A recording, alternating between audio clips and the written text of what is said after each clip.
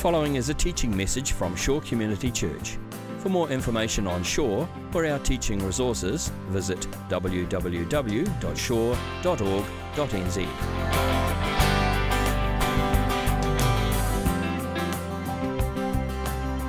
That brings salvation to everyone who believes, first to the Jew, then to the Gentile. For in the gospel the righteousness of God is revealed, a righteousness that is by faith from first to last, just as it is written, the righteous will live by faith. All right, that was Romans 1, 16 and 17. Galatians? Paul, an apostle, sent not from men, but by a man, sent not from men, nor by a man, but by Jesus Christ and God the Father, who raised him from the dead, and all the brothers and sisters with me, to the churches in Galatia. Grace and peace to you from God our Father and the Lord Jesus Christ, who gave himself for our sins to rescue us from the present evil age, according to the will of our God and Father, to whom be glory forever and ever. Amen. I am astonished that you are so quickly deserting the one who called you to live in the grace of Christ and are turning to a different gospel, which is really no gospel at all. Evidently, some people are throwing you into confusion and are trying to pervert the gospel of Christ. But even if we or an angel from heaven should preach a gospel other than the one we preach to you, let them be under God's curse, as we have already said. So now I say again, if anybody is preaching to you the gospel other than the one what you accepted, let them be under God's curse. All right, thank you very much, kids. All right, so that was Galatians 1 and Romans 1. Will you pray with me as we get started? Father, I just thank you for the opportunity that you give us to gather in your name and to come together to worship you in song and to worship you in your word, Lord. I just pray that you'll speak through me and let your Holy Spirit speak through me, and let your Holy Spirit work in the hearts and minds of the people who hear this morning, Lord. And may your will be done in all things. And it's in Jesus' name we pray. Amen. As we get started, I wanted to lay out just a general overview of why the Apostle Paul wrote the book of Galatians.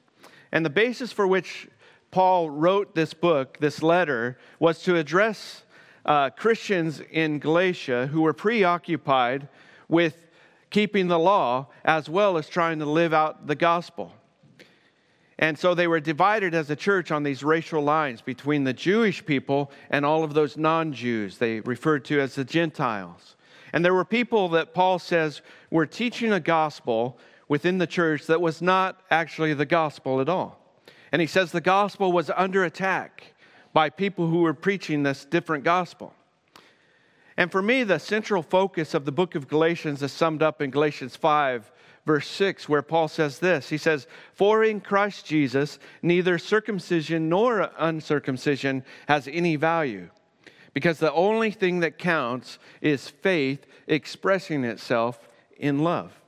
And then Paul builds on that theme throughout the book of Galatians.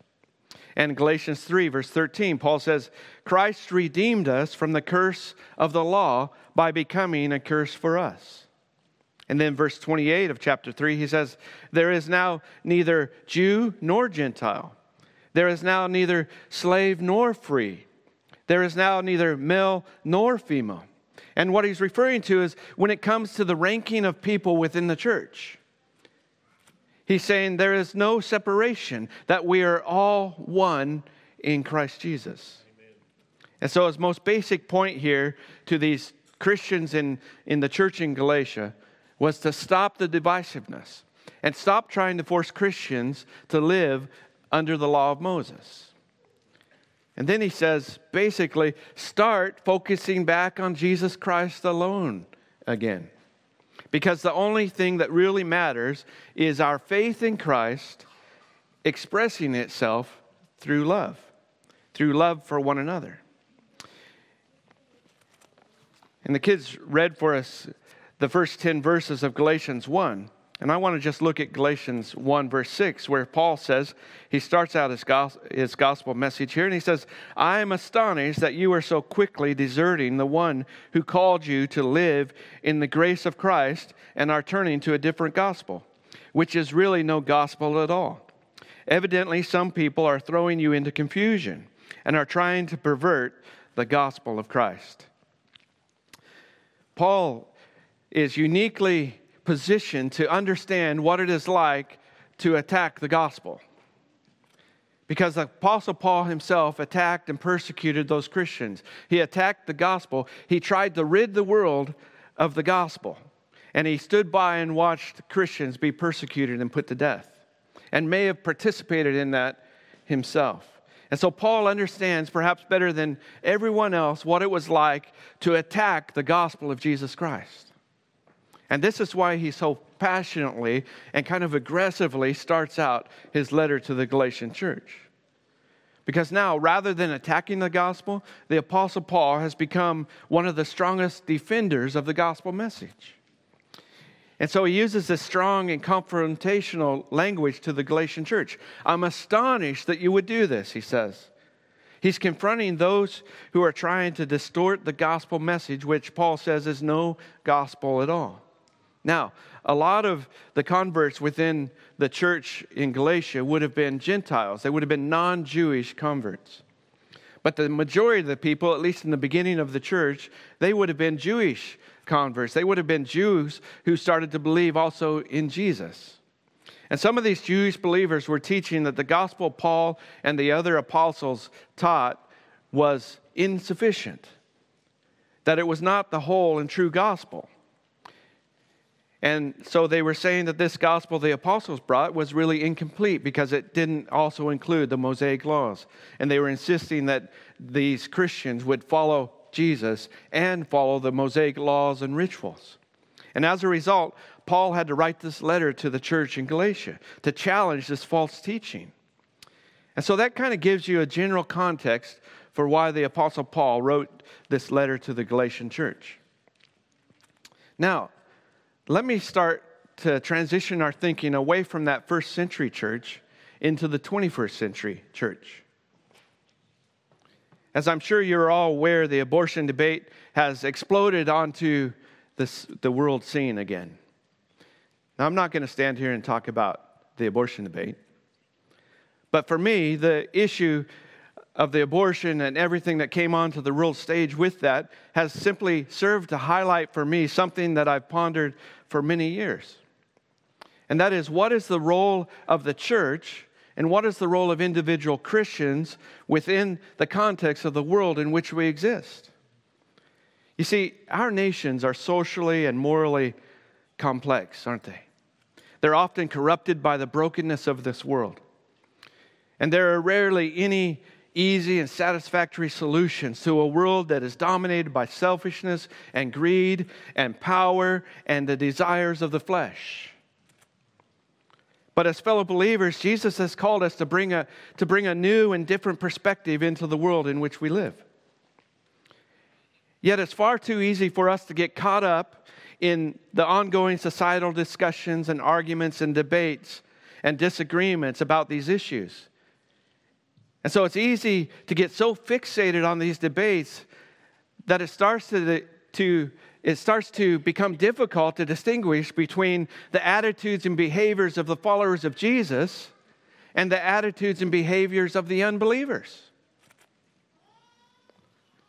But as Christians, we should not live in the delusion that we can fight these issues with the same mechanisms that the rest of the world uses.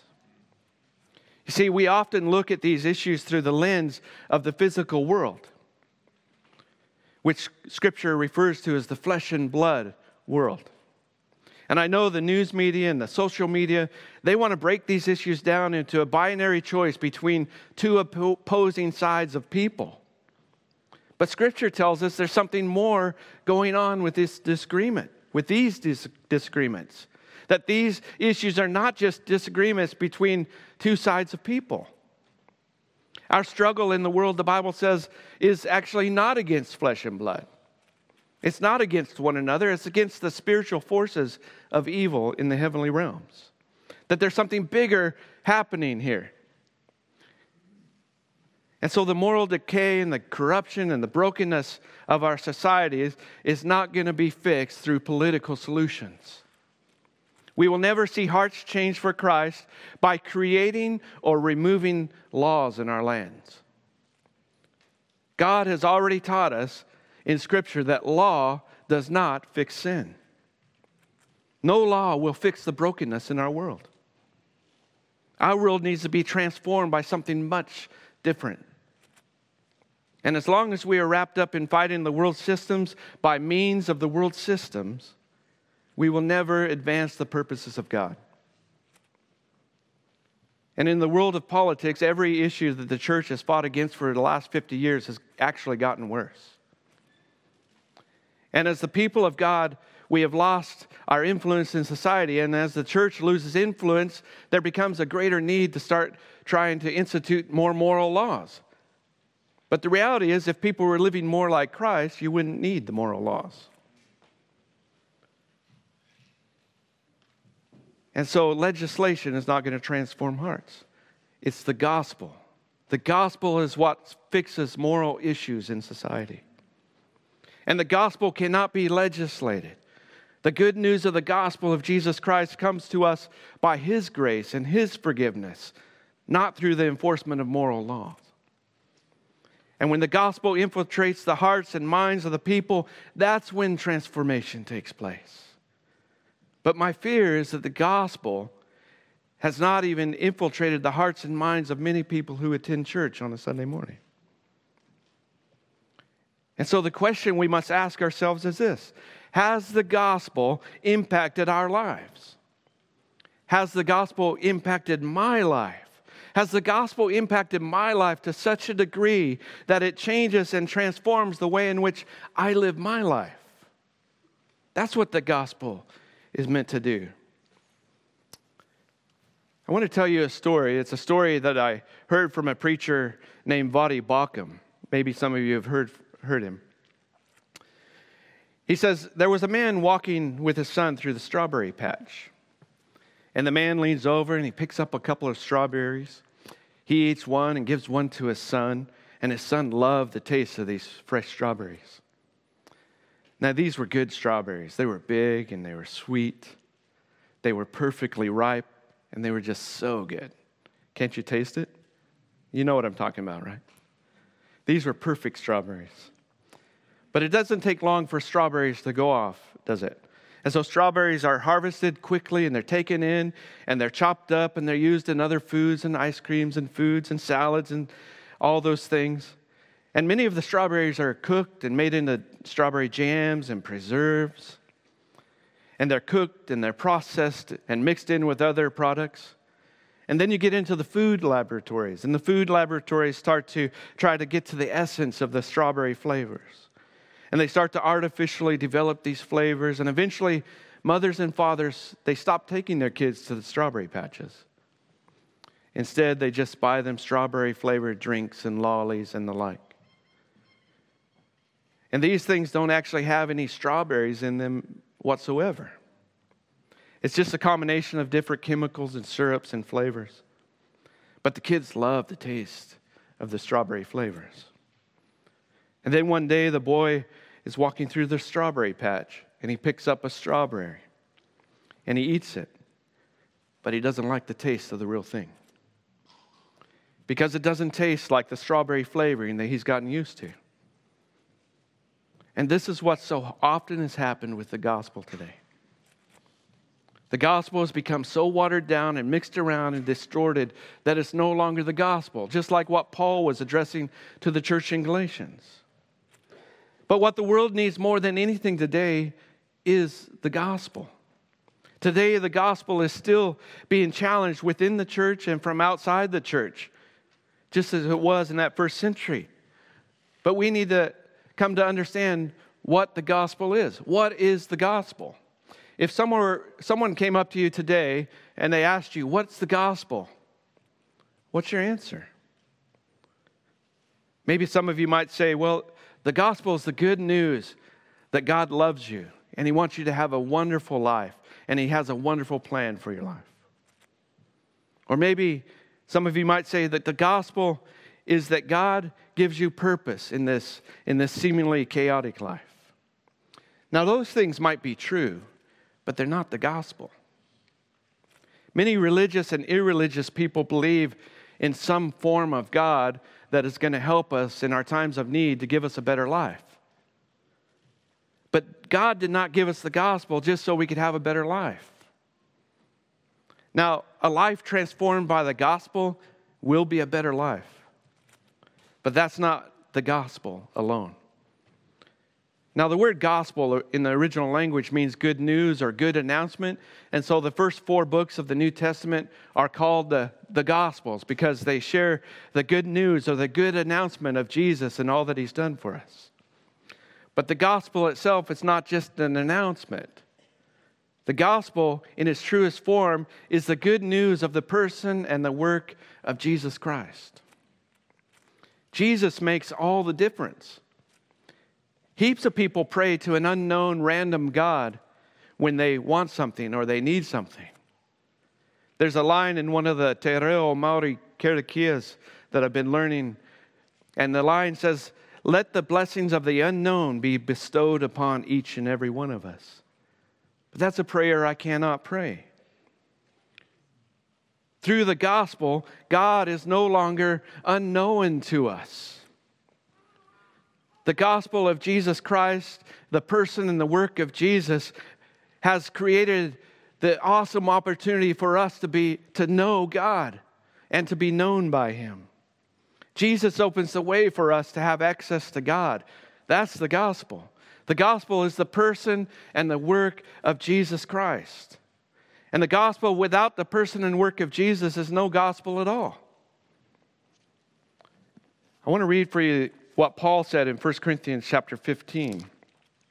In 1 Corinthians 15, he kind of gives us the essence of what the gospel is. In verse 1, he starts out by saying, "Now, brothers and sisters, I want to remind you of the gospel I preached to you, which you received and on which you have taken your stand. By this gospel you are saved, if you hold firmly to the word I have preached to you. Otherwise you have believed in vain. For what I received I passed on to you as of first importance, that Christ died for our sins according to the Scriptures, that He was buried, and that He was raised on the 3rd day according to the Scriptures, and that He appeared to Cephas and then to the 12. And after that He appeared to more than 500 of the brothers and sisters at the same time, most of whom are still living, though some have fallen asleep. And then He appeared to James, and then to all the apostles, and last of all He appeared to me also, as one abnormally born." That's the gospel. That Christ died for our sins, that He was buried, that He was raised on the 3rd day, and that His resurrection was witnessed by many, that Jesus came alive from the grave. And in the death, burial, and resurrection of Jesus is the gospel. Paul says later in chapter 15, verse 14, that if the resurrection has not happened, our preaching is useless, because the gospel doesn't exist without the resurrection. And in Ephesians chapter 2, he later writes, "Remember at that time, before you were followers of Christ, you were separate from God, and you were without hope and without God in the world before Christ." In fact, without the death, burial, and resurrection, there is no good news at all. You see, the only way to be made right with God is through the faith in the person and the work of Jesus Christ. The gospel is the good news. This is the message the world needs to hear, that the gospel of Jesus Christ is the good news. Listen to how Paul put it in his introduction to Galatians in verses 3 and 4. He says, "Grace and peace to you from God our Father and the Lord Jesus Christ, who gave Himself for our sins, to rescue us from the present age, according to the will of God our Father, to whom be glory forever and ever. Amen." Did you hear that?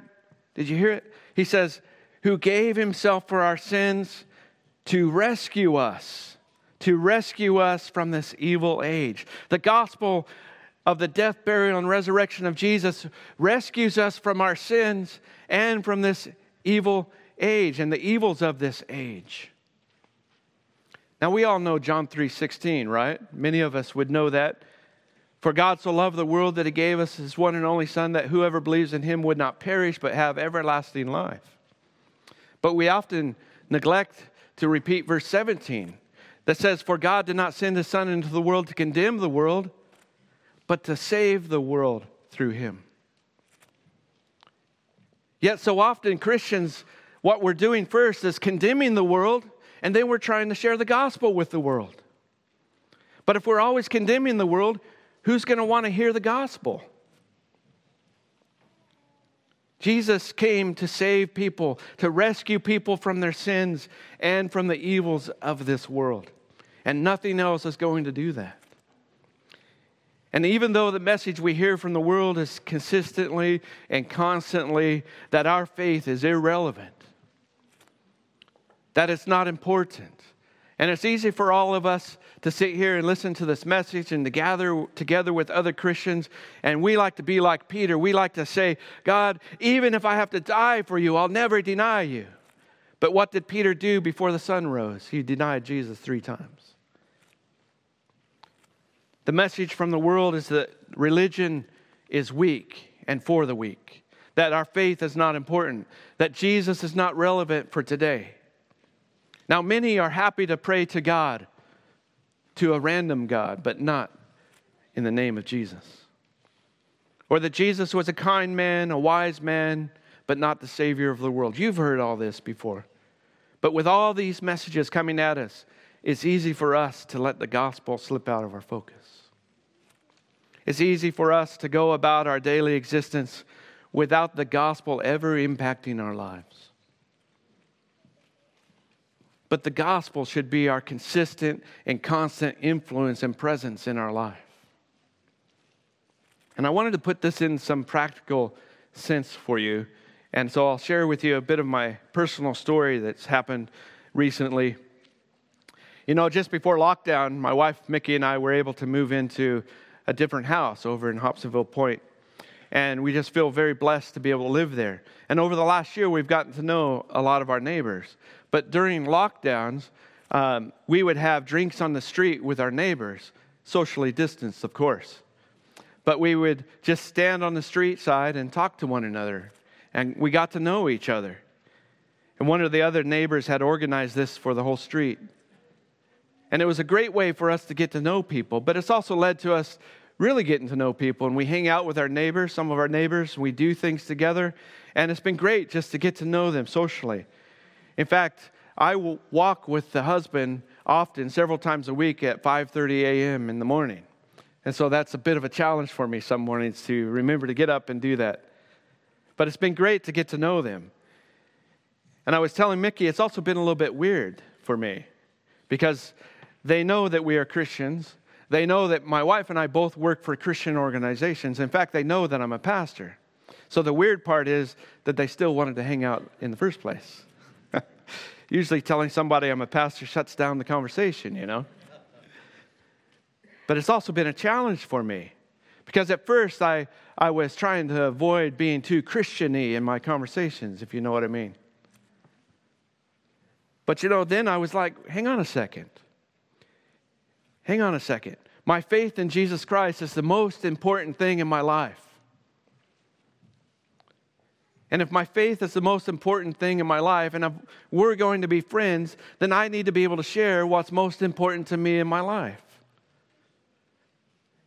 And so I changed how I spoke to my neighbor on our 5:30 in the morning walks. Now, it's not been dramatic. I can't report to you that I was able to stop on the early morning and baptize him in the ocean there. That's not happened yet.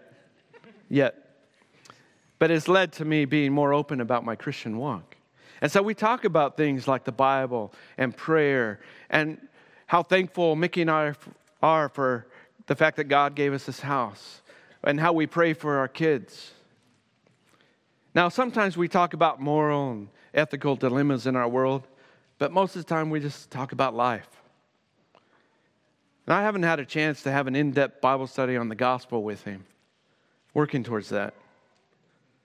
But I have stopped feeling like I have to shy away from it. You see, I didn't want to be ashamed of the gospel in my conversations with my neighbors and my friends. Did you hear what Paul said in Romans chapter 1? Romans chapter 1, verses 16 and 17. Let me read that for you again. Paul says here that he was longing to visit the church in Rome, and he says, as an apostle, he says, "For I am not ashamed of the gospel, because it is the power of God that brings salvation to everyone who believes, first to the Jew and then to the Gentile. For in the gospel the righteousness of God is revealed, the righteousness that is by faith from first to last, just as it is written, the righteous will live by faith." Paul says, I am not ashamed of the gospel. I am not ashamed of the gospel. Did you hear the next phrase there? I am not ashamed of the gospel because it is the power of God. It is the power of God. The power of God to bring salvation to everyone who believes. Are we ashamed of the gospel as Christians? How do we carry the gospel? Do we have so much confidence in the gospel that we take it out into the world? Or are we ashamed of the gospel? Or does the gospel shape how we live? Do we believe that the gospel is the power of God? Because the world thinks the gospel is foolishness, and the world thinks you're a fool to believe in the gospel. But the Bible tells us that the gospel is the power of God. In fact, over in 1 Corinthians chapter 1, Paul said the message of the cross is foolishness to those who are perishing, but to us who are being saved, it is the power of God. The gospel is the good news that the world needs to hear. It is the power of God. We hold the power of God in the message, in the person, and the work of Jesus Christ. Jesus' death on the cross and burial and resurrection is the good news, because by his death and his resurrection, he ushered in the power of God into the world. And he asked us to be a part of sharing the power of God with the world. Do you believe this? Do you live like you believe this? For all your friends and your family and your neighbors and your co-workers, the gospel is the power of God to bring about their salvation. So what do we do when we find that our child walks through the strawberry patch and no longer likes the taste of the strawberries? Well, we could do a couple of things. One is we could just keep giving our children the fake strawberry flavors and never take them back to the strawberry patch. Or we can stop giving our children the fake strawberry flavors and take them back to the strawberry patch again and again and again until the strawberries begin to taste sweet again.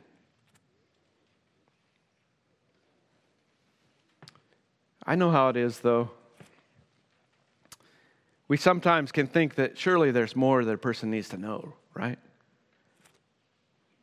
How's a person going to change if this is all we give them? So I ask you again, do you and I believe that the gospel is the power of God that can change the world? The power of God is what changes the world. We do not change the world. I cannot change anyone, and you cannot change anyone. And we live a large part of our life hoping that we can change people. But we do not change people. A person does not change if they do not want to change and desire to change. We can try and influence them, but we do not change them. The world will only be changed through the power of God, not through the power of us. The power of God, not through the power of politics, not through the power of strong arguments. The world is never going to be changed through that stuff. And I know it's a massive temptation to try and fight the world from that perspective. But the power that we have to change the world is the gospel message, because the gospel is the power of God to change the world. The gospel is the power of God to save the world from their sins and to save the world from the evils of this age. It's through the power of God, the gospel message. Will you stand with me and pray?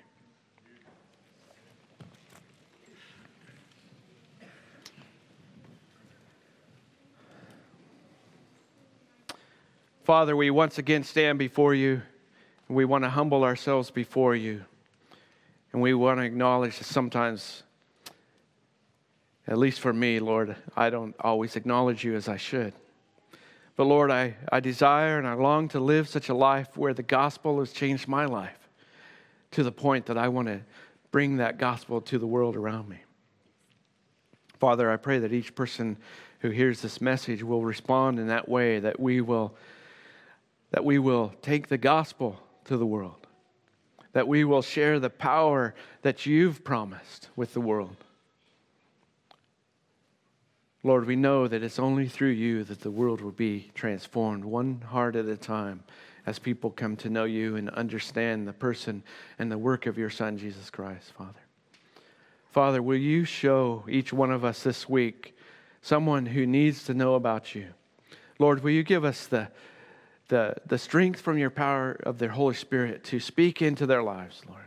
Let us be co-partners with you in the work that you're doing to restore the world into yourself. Lord, show us your power in how you can transform lives. Lord, the world is always hurting and broken. Let us be your voice into a hurting and broken world, Lord. For it's in Jesus' name that we pray all things.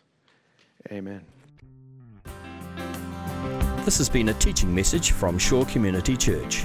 For more of our teaching resources, or to donate to our teaching resource ministry, or for more information on Shore Community Church, visit www.shore.org.nz.